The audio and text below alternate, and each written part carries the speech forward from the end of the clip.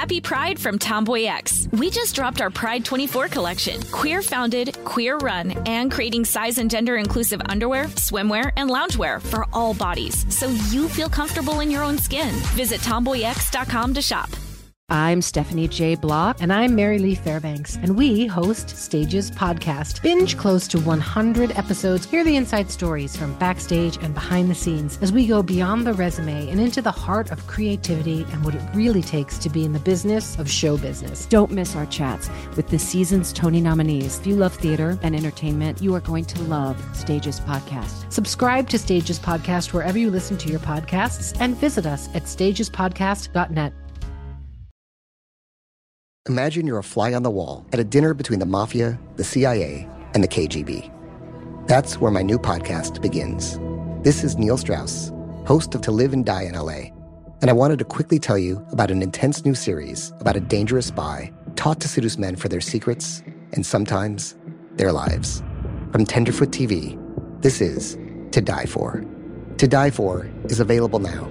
Listen for free on the iHeartRadio app, Apple Podcasts, or wherever you get your podcasts.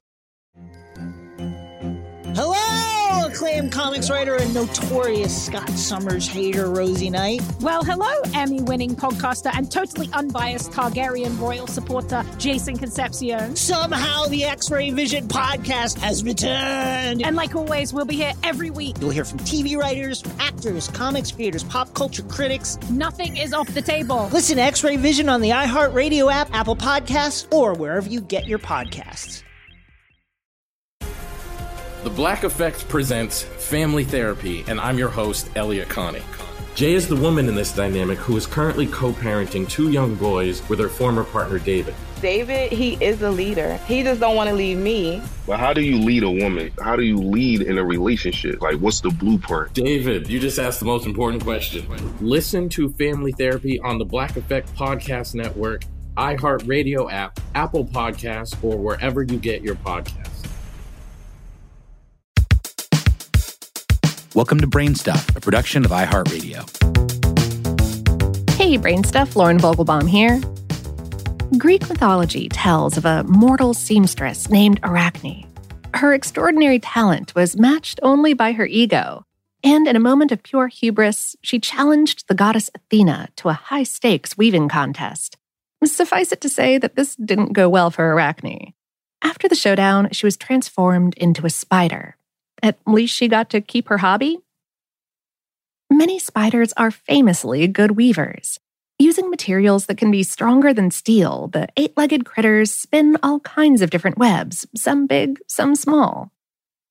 If you look at the tip of the abdomen on any given spider, you'll find 1 to 4 pair of tiny stub-like appendages. Those are the spinnerets, the organs that dispense silk. Each one is connected to special glands located inside the abdomen. Said glands create protein-rich liquids that are squeezed out of spigots, which are microscopic openings in the spinnerets. Upon exiting the body, the liquids solidify and become silk. Mind you, not all spider silks are created equal. The chemical composition of silk threads is highly variable, and sometimes it can be altered before the pre-silk liquids get a chance to harden. Plus, by tensing or relaxing, spigots can change the thickness of the silken fibers that they release. A lone spider may have dozens, hundreds, or thousands of spigots all working together in concert, producing silks with lots of different consistencies. One of the better-known families of spiders are the orb weavers. Encountered on every continent but Antarctica, their ranks include around 3,500 species worldwide. Individual orb weavers can generate 8 to 9 different types of silk. To protect their eggs, for example, the arachnids bundle them up in woven sacks with a layer of nice soft silk at the center. But spider silk also comes in firmer, tougher varieties. Orb weavers create dartboard-style, vertically oriented webs that most people think of when they hear the term spiderweb. Think about Charlotte's Web, before she added missives like some pig. We're talking about the spiraled little beauties you've probably seen in countless backyard gardens. Construction begins after an orb weaver makes its bridge thread.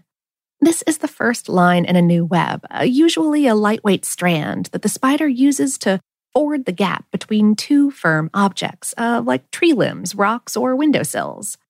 Our exoskeletal pal waits at one end of the divide and lets this thread drift in the wind until it makes contact with the other side. When that's done, the bridge thread is secured at both ends and reinforced with additional lines of silk. The bridge thread is the first third of a woven triangle. So-called frame threads are built in all three corners of this structure. Together with the major lines on the triangle's sides, they create attachment platforms for a set of very tough threads known as radii. Extending outward from a point at the center of the web, that is, the hub, the radii look like the spokes on a bicycle wheel. Next, a silken spiral is woven around the hub, covering much of the radii.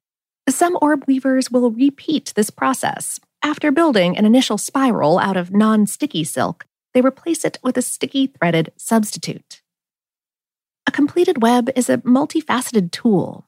When another creature gets ensnared in one, vibrations in the silken threads convey information about its size and whereabouts. Spiders use this information while approaching their victims. Also, researchers have discovered some orb weaver webs attract flying insects via static electricity. One species, the garden center spider, creates these by weaving threads that get electrically charged when the arachnid rubs its legs on them. Afterward, some portions of the web become more adhesive. But why should orb weavers have all the fun? Spiderwebs come in more than 130 known shapes, many of which look pretty far removed from the iconic orb weaver design. For example, numerous spiders weave horizontally oriented sheet webs. And sometimes the setup includes an overhanging layer of disheveled threads that intercept unwary flying insects. Here, the idea is for the victim to collide with one of the upper threads and then fall down onto the sticky sheet below. However, sheet webs might play a more active role in prey capture. A 2017 study indicated that moths are attracted to the big horizontal webs of the lace sheet weaver, a subtropical Asian spider, because it uses highly reflective silk.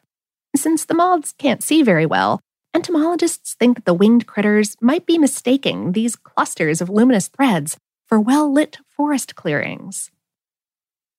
Another common type of spiderweb is the much-maligned cobweb. Sewn by black widows and some related species, cobwebs don't come in well-organized geometric patterns. On the contrary, they're messy-looking tangles of silk that tend to be found underneath protective covers like roofs, rocks, or branches. And then we've got spiders that don't even bother with webs.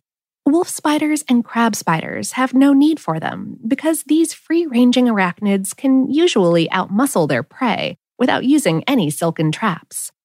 Likewise, tarantulas forego the web-weaving process, although they have been known to line their burrows with silk in order to keep unwanted dirt from accumulating. And other species use silk in creative projects. Trapdoor spiders mix it with dirt and vegetation to create movable lids for their underground homes. And the aquatic diving bell spider builds portable webs underwater and uses them to trap bubbles of oxygen. Furthermore, scientists recently learned that the peculiar webs actively pull oxygen out of the surrounding water, much like the gills on a fish.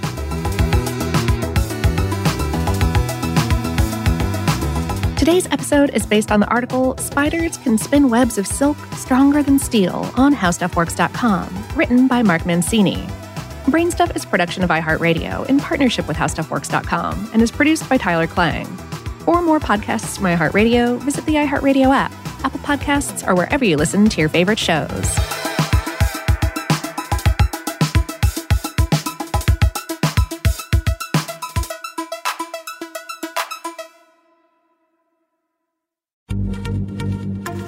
Happy Pride from Tomboy X, celebrating pride and the queer community all year. Queer founded, queer run, and the makers of the original boxer briefs for women, creating sustainable size and gender inclusive underwear, swimwear, and loungewear for all bodies so you feel comfortable in your own skin.